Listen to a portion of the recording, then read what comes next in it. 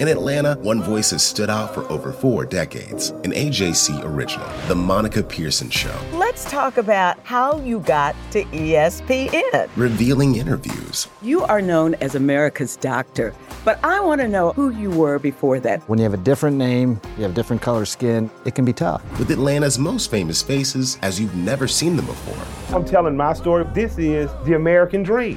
The Monica Pearson Show, streaming now on AJC.com. The AJC's trusted veteran political voices, Greg Bluestein, Patricia Murphy, Tia Mitchell, and Bill Nighet, are the essential source for Georgia politics. The Atlanta Journal-Constitution's Politically Georgia. Sign up for the newsletter, download the podcast, subscribe to the AJC. Hey everybody, this is Doug Robertson of the Atlanta Journal-Constitution with another edition of the Southern Fried Soccer Podcast. It is October 18th, 2020, and Atlanta United fell to Toronto 1-0 on Sunday in Connecticut on a goal by Pablo Piatti in the 89th minute on an assist by Richie Laryea. Game is notable for a couple of things. First, Atlanta United looked like it was going to move back above the playoff line in 10th place with a point from the draw until that goal in the 89th minute. Second, it was the return of Ezekiel Barco, who'd missed the previous 7 games, not even on the game day rosters in the previous 7 games, with a still yet to be known injury. And it was also the first time that he and Marcelino Moreno played together. They came on as second half subs. It was the first time since late August that Atlanta United had 2 designated players on the field at the same time. As always, you can follow me on Twitter at Doug Robertson AJC, on Facebook and Atlanta United News Now. And as always, after just about every Atlanta United game, I am joined by Jason Longshore of SoccerDownHere.net and 92.9 FM. Jason, this was a tough loss for Atlanta United. Though it didn't create hardly anything on offense, it still thought that it was going to get a very tough point against arguably the best team in Major League Soccer. Yeah, it's a frustrating night because coming in, if you had said, I've been to the future and I saw that Toronto won 1-0, probably all of us would have said, okay, I kind of get that. I could see that happening. Then when you saw the way the first half played out, this Toronto team looks really dead on their feet. Atlanta looks okay, and they've got options on the bench that they're not used to having at the moment, game-changing options on the bench, and it's like, okay, it feels like a game where you can roll the dice and maybe come up and get a result, get a win. And then as the second half went on, it's like, okay, I don't know if a win's in the cards, but it feels like you're not going to lose the point. And then you get punched in the stomach at the very end. Laryea wins the 1v1 battle with Bello, gets the cross in. It might have taken a deflection from Bello. It's a little unclear. It looked like the spin of the ball changed a little bit. It's a brilliant header from Piatti.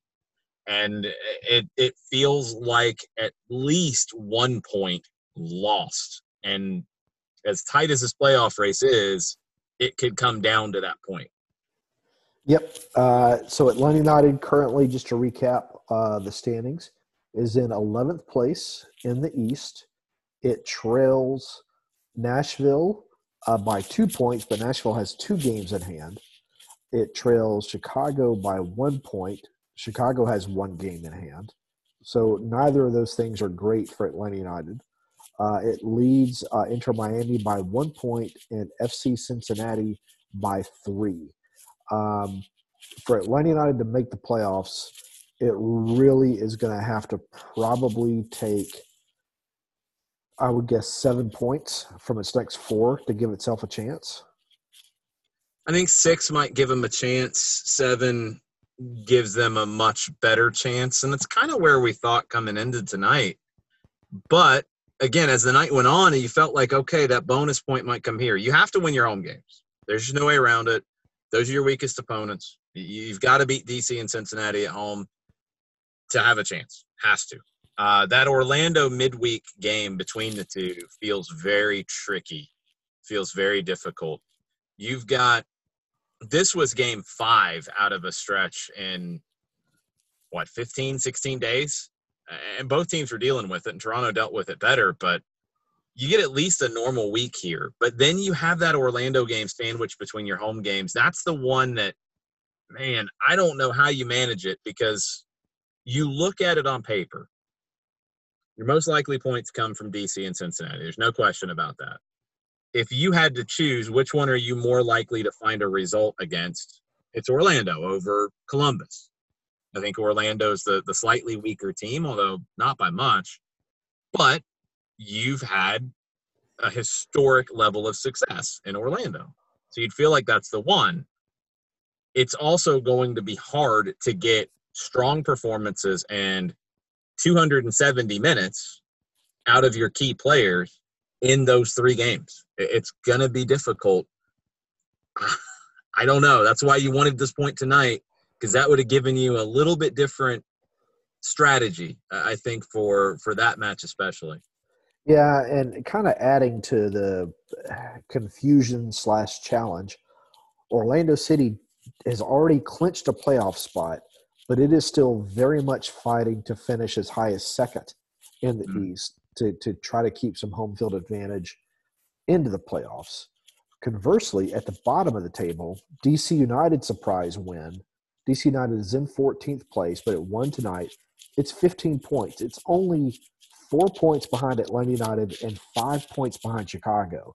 If it wins next weekend, suddenly it's right back in the conversation as a team that could finish in 10th. As odd as that sounds, it's still very much possible for the original black and red in Major League Soccer. So these games, none of these games are going to be easy. The Cincinnati game, Cincinnati is still in the playoff race. It's more about, I guess, the lack of quality at the bottom of the East than at the top as to why there's still so many teams competing for what is now 6 playoff spots left. Really, probably only 2 playoff spots that are still going to be competed for. Yeah, it's a crazy year. I mean, nobody's playing well right now, probably outside of Toronto, to be perfectly honest. It feels like the consistency is impossible to find at the moment, which, you look at the schedule, you look at the calendar that teams are dealing with, it's expected. But who can make the most of it in these last 4 or 5 games for everybody? Chicago's got a game in hand. Nashville's got a game in hand. So 2 games in hand. That's why it's 2 games in hand. That's right. It's going to be a challenge. It's going to be a big challenge. This was one that it wouldn't have – I mean, if you had found 3 points in it, we're having a completely different conversation right now. But if you had found the point that I feel like you deserved and you thought you had in your back pocket, you don't have anything sealed, but you at least feel better. Now you feel a little more desperate on Saturday against DC. Yeah, the one of Atlanta United's issues is one that it's had all season, maybe even going back to DeBoer's season. It didn't create hardly any chances. It only created 3 scoring chances on the night. It, for the 3rd consecutive game, only put 1 shot on goal. That was Eric Cubo Torres with a header that was saved because the man just can't buy a goal right now. And hasn't been able to since he joined Atlanta United in late August. But that was it. Even Mo Adams said, we get to the 18, and it's just we got to figure it out. Brad Guzan said the same thing. It's the whole team. It's got to have better touches, better passing, better ideas. And it seems improbable that it's suddenly going to happen, but not impossible simply because, as I said at the beginning of the podcast, you got to see Barco and Moreno on the field together for the first time tonight. The team's only 2 remaining healthy designated players were healthy enough to play. They came on as second-half subs. Barco created 1 chance. Moreno created none. Neither were participated in the play that led to Torres's shot. So it's difficult to tell how they're going to impact the offense, but I imagine it's got to be a confidence boost for the team to know, hey, we've got 2 of our bigger guns now that can play. I guess the biggest question is, will they be able to play in these next 4 games? Because Barco has missed the previous 7. Moreno set out the midweek game, but then wasn't healthy enough to even start this, or was beaten, I guess, to start this game. I mean, for me, it's obvious to see how they help the attack. I think if you watch them together in the second half tonight, you see their quality. Can they build a relationship fast enough to create chances? Yeah, I mean, that's the biggest. With 4 games left, is there time against? That's the thing that you don't know. I mean, 2 really, really good opponents coming up in Orlando and Columbus. Mm-hmm. Columbus may have already clinched everything it needs to clinch by that season finale. So that one's kind of an outlier. We don't yet know how difficult that game's going to be. You've got to be better. You've got to be more decisive in the attack. That is going to come down to Barco and Moreno, because they are 2 of the most talented players that you have and that the league has, and they've got to perform like it here under pressure, because you need them to show you something. Because look, Cubo Torres is struggling to find the back of the net. Adam John hasn't separated himself from the rest of the pack there either. The goals have dried up a bit for John Gallagher. Brooks Lennon, Jurgen Damm are looking dangerous at times, but not enough times. That's the thing that's hard, and you could see it with Moreno, especially tonight.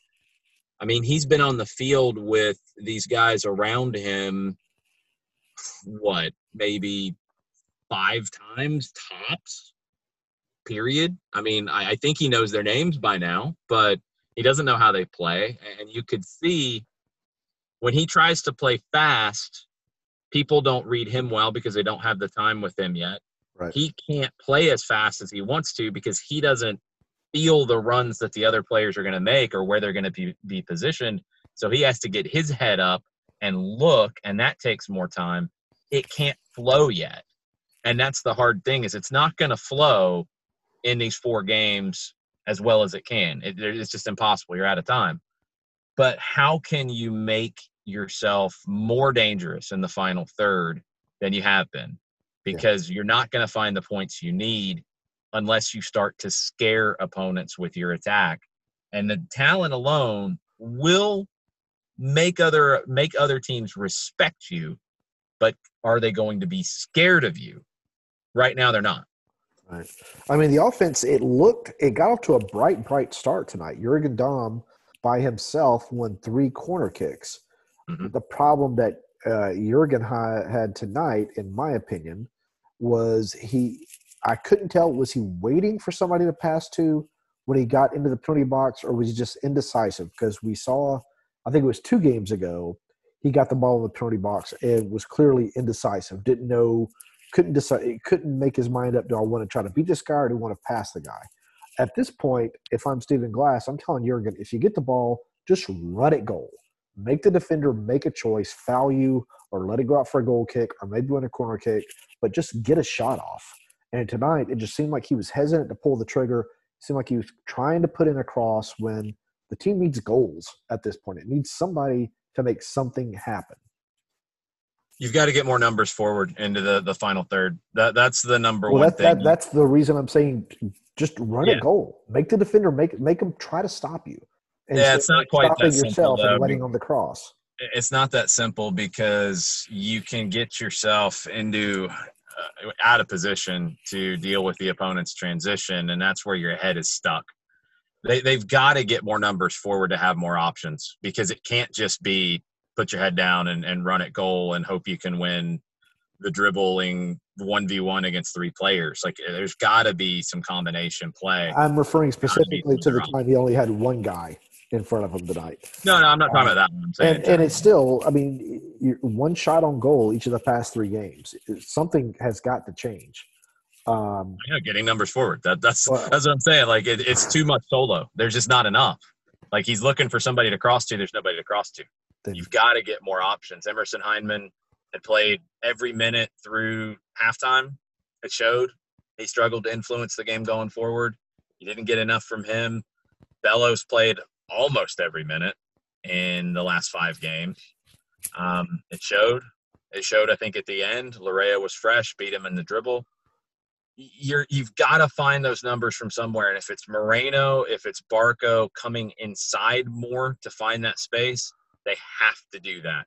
You have to find whichever one it is you get more of a connection with to play off of. If it's Kubo Torres, if it's Adam John, if it's John Gallagher, you've got probably just two full training sessions this week that you've got to figure out what gives you the best way to create chances down the stretch, because you might really only have, before you get to the week ahead of decision day, you might have 3 training sessions left, and you've got to get everything you can to give yourself something to scare the opposition in the final third, because it's just not there yet. Well, to me, it's going to take the Dodgers just hit a home run to take a 4-3 lead in the bottom of the 7th. To me, it's going to take moments of individual brilliance, because the tactics, because of what you just said, the tactics cannot be put in and instituted with so few sessions left. So it goes back to my point about if I'm Jurgen Damm, just try to make the defender stop you. Maybe you can win a penalty kick, maybe not. Either way, it's going to be about the same as it has been, if not. But that's how it's going right now for Atlanta United. They just can't seem to put all the pieces together at the same time. The defense, I thought, played mostly well. It gave up a really good chance for Pozuelo, bad defense by Atlanta United early tonight. But after that, I thought it played reasonably well. I thought Eric Rometti had a good game. Miles Robinson had another strong game. But they can't get from their third into the opponent's third. It's a weird conundrum. I think you can't get into the final third. I'm not as worried about the defensive third and getting into the middle third. It's being dangerous in the final third. I really think that's the missing piece. The rest of it has been good enough to get results. If you can't score goals, you can't get results. So who is going to be the player to lead this team into the playoffs if it makes the playoffs?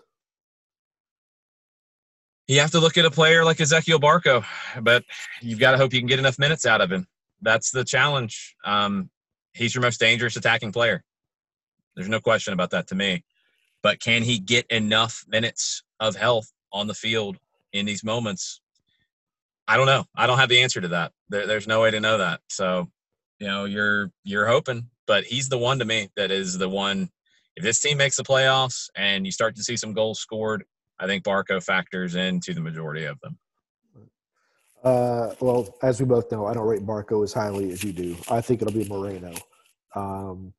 I think that he can be counted on to play. I don't think you can count on Barco simply because of his history with Atlanta United and his injuries. But we'll see. It's going to be interesting, that's for sure. Other action tonight ongoing as we record this podcast. Portland is leading LAFC 1-0. I'm curious about the criticism of why there hasn't been a whole lot of criticism of Bradley, I guess because of Vela's injury. LA Galaxy with Chicharito on the bench, 0-0 against Vancouver. And San Jose 0-0 against Seattle. I was curious if Chicharito was going to be the player that most people thought he was going to be in Major League Soccer, looking at his stats and stuff. They just can't figure out how to play with him, and GBS is not the coach to figure it out. It doesn't appear at this point. No, I think the LA Galaxy are a far cry from what they used to be. It's not even just the manager. It's not just Chicharito. That team hasn't had a proper defense since Bruce Arena left. Yeah. That is 100% correct. And we've already said DC United beat Cincinnati. A goal by Brandon Vasquez was not enough for Cincinnati, and their goalkeeper may not want to go home again after his gigantic error in that game. Red Bulls with a late goal to tie Orlando, doing what the Red Bulls seem to do. Columbus with a 3-1 easy win over NYCFC. The night before, Montreal with a 2-1 win against Miami. And Chicago and Sporting KC tied 2-2. So that's why we are where we are right now. Big games of interest to Atlanta United coming up. Nashville hosting Dallas on October 20th. Nashville hosting New England on October 23rd. Montreal, excuse me, Montreal at NYCFC on October 24th. Red Bulls at Chicago on October 24th. Minnesota at Cincinnati on October 24th. Those are the games that Atlanta United has got to hope that it can get some good results going its way and get 3 points against a DC United team that, who knows, it may still be experiencing the new manager bump by the time it comes to Mercedes-Benz Stadium. Yeah, DC's playing hard for their interim manager, Chad Ashton, who's been there almost as long as Ben Olsen was. I think they're also playing out of guilt a little bit for letting Ben Olsen down. Yeah. I mean, you're talking about a club legend, and I think that point's been driven home in the last week. It's a shame how it ended for Olsen because you don't have a lot of guys in this league that have been around as long as Ben has. I hope he does get the proper respect at some point. I don't think he too often enough had enough talent to be better than they were. This year's an exception. It never came together. It's a crazy year. You know, all that's true. The team never gelled. I think they're more talented than their results this year. But Ben Olsen's a guy who's been in this league almost every year it's existed, either as a player or as a manager, and just don't have a lot of those guys. So that DC team, that roster, should feel a little bit like they owe Ben something. They owe Chad Ashton something, and they're going to come in to try to prove a point. Yeah, I need to go back and look at my preseason predictions because I remember I could not figure out if I thought DC United was going to be good enough to make the playoffs. I simply cannot remember where I pegged them. I thought they'd be better than they are. I don't remember where I really had them placed. It feels like 3 years ago. Yeah. But they should be better than they are with the talent they have. I don't know how much better, but they shouldn't be where they are in the table. Yeah, I can remember thinking I liked their offseason moves, but I thought they were still really, really poor at striker, even with Ole Kamara in there. But that's neither here nor there. Jason, what do you have upcoming? Overreaction Monday in the morning, starting at 9 o'clock. You can watch on twitch.tv/Soccer Down Here. You can listen on our Soccer Down Here app, which you can download for free for Android or iOS. You can also listen at soccerdownhere.net. And then tomorrow night, we'll have soccer over there at 7 o'clock, where we got a lot of interesting games to talk about from around the world this weekend. Real Madrid and Barcelona both lose before going into Champions League this weekend and then going into an El Clasico next weekend. So it's kind of a weird time in Spain. Virgil van Dijk's injury and that whole situation we got to talk about. And then all the Champions League and Copa Libertadores. It's the final match day of the group stage of Copa Libertadores this week. And we'll be getting into all of that as well. Tons of stuff to talk about. I will probably need some tea tomorrow evening. Liverpool got just totally hosed by the referees, and it's Derby against Everton, I must say.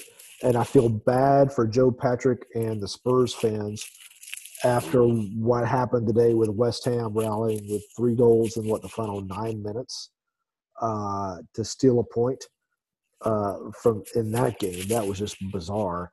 And congrats to Chris Winkler and Aston Villa, who looked like a totally different team from last season. They're going to make it interesting this year. Who are the 2 teams that are perfect in Europe right now? Fulham and AC Milan. No. Yeah. Fulham is not perfect. I'm sorry, not Fulham. Aston Villa and AC Milan. Yes. I was thinking, for some reason, I was going to mention Fulham missing the penalty kick. Aston Villa and AC Milan. Those are the 2. Which is just crazy. So Tony Meola must be very, very happy. As is Chris Winkler and former Atlanta United goalkeeper Aaron Hyde, who's a big Aston Villa. There you go. For those who did not know that. And I'll have coming up tomorrow something about the team's offensive struggles and how theoretically Ezequiel Barco and Marcelino Moreno could help solve them. I have to say theoretically, because we have no statistical evidence from which to draw, because this was their first game playing together. And Barco has never been consistent with Atlanta United over the course of 5 to 6 games. So it's just kind of grasping at straws to try to find something positive out of the season so far. But as always, you can follow me on Twitter at Doug Robertson AJC, on Facebook at Atlanta United News Now. The Braves are losing 4-3 to the Dodgers in the top of the 8th. Every time I look up, it seems like the Dodgers are perfectly placed for whatever Atlanta United is or whatever Atlanta Braves are trying to do on offense, and the Dodgers are just teeing off on the Atlanta Braves pitchers. So you combine that with the Georgia Bulldogs just getting run out of Tuscaloosa last night, Georgia Tech getting absolutely caked by Clemson in a game that I still can't believe that result, how easy they made it look. It just has not been so far a great sports weekend. Congrats to the Falcons, Raheem Morris. They got a win against a bad Vikings team, but a win is a win. You can only play who's in front of you. Georgia State lost on Thursday. Was there any positives from this weekend, Jason? No, except for the Falcons. Thanks for reminding me, Doug. I appreciate it. Yeah, this is what growing up with sports in Atlanta is like. So I shared this on Twitter. My mom has probably watched most of the Braves games other than the West Coast games for the past 30-something years, ever since I think 87 or 88. She's the type of supporter that would always say we about the Braves, and I'd always say, do you play for the Braves? And she would say no, and I would say, well, then why do you say we? That kind of stuff, because that would drive me crazy, being an objective journalist. So it would be nice to see the Braves win tonight because it would make her happy. But it doesn't look great right now. But anyway, hopefully you'll listen to this in the morning and see the Braves have won, and a rainbow will be over your head for the rest of the day. All right, guys, go out and vote. Follow the news. Subscribe to your local newspaper because there's some goofy things going on with papers all around the country if you read the New York Times story today. And please wear your masks and be safe. I'm Ernie Suggs, race and culture reporter for the Atlanta Journal-Constitution. And I'm Nedra Ravone, lifestyle columnist. Atlanta has been known as the Black Mecca for so many years, but that means something different to everybody. It means everything to me. I've been living here for 24 years, and I am still amazed at how rich the city's Black culture continues to grow. Every day I wake up, I learn something new. Well, you all can learn something new by subscribing to the Atlanta Journal-Constitution's new newsletter called Unapologetically ATL. It's all about the people, the events, and the entertainment happening in Metro Atlanta that Black people might want to know about. Like historically Black colleges and universities. Atlanta's thriving art scene. And the city's growing neighborhoods. Wherever you live, we want to hear from you. We want to hear what issues are important to you. So subscribe today at www.ajc.com/unapologeticallyatl. Only from the Atlanta Journal-Constitution.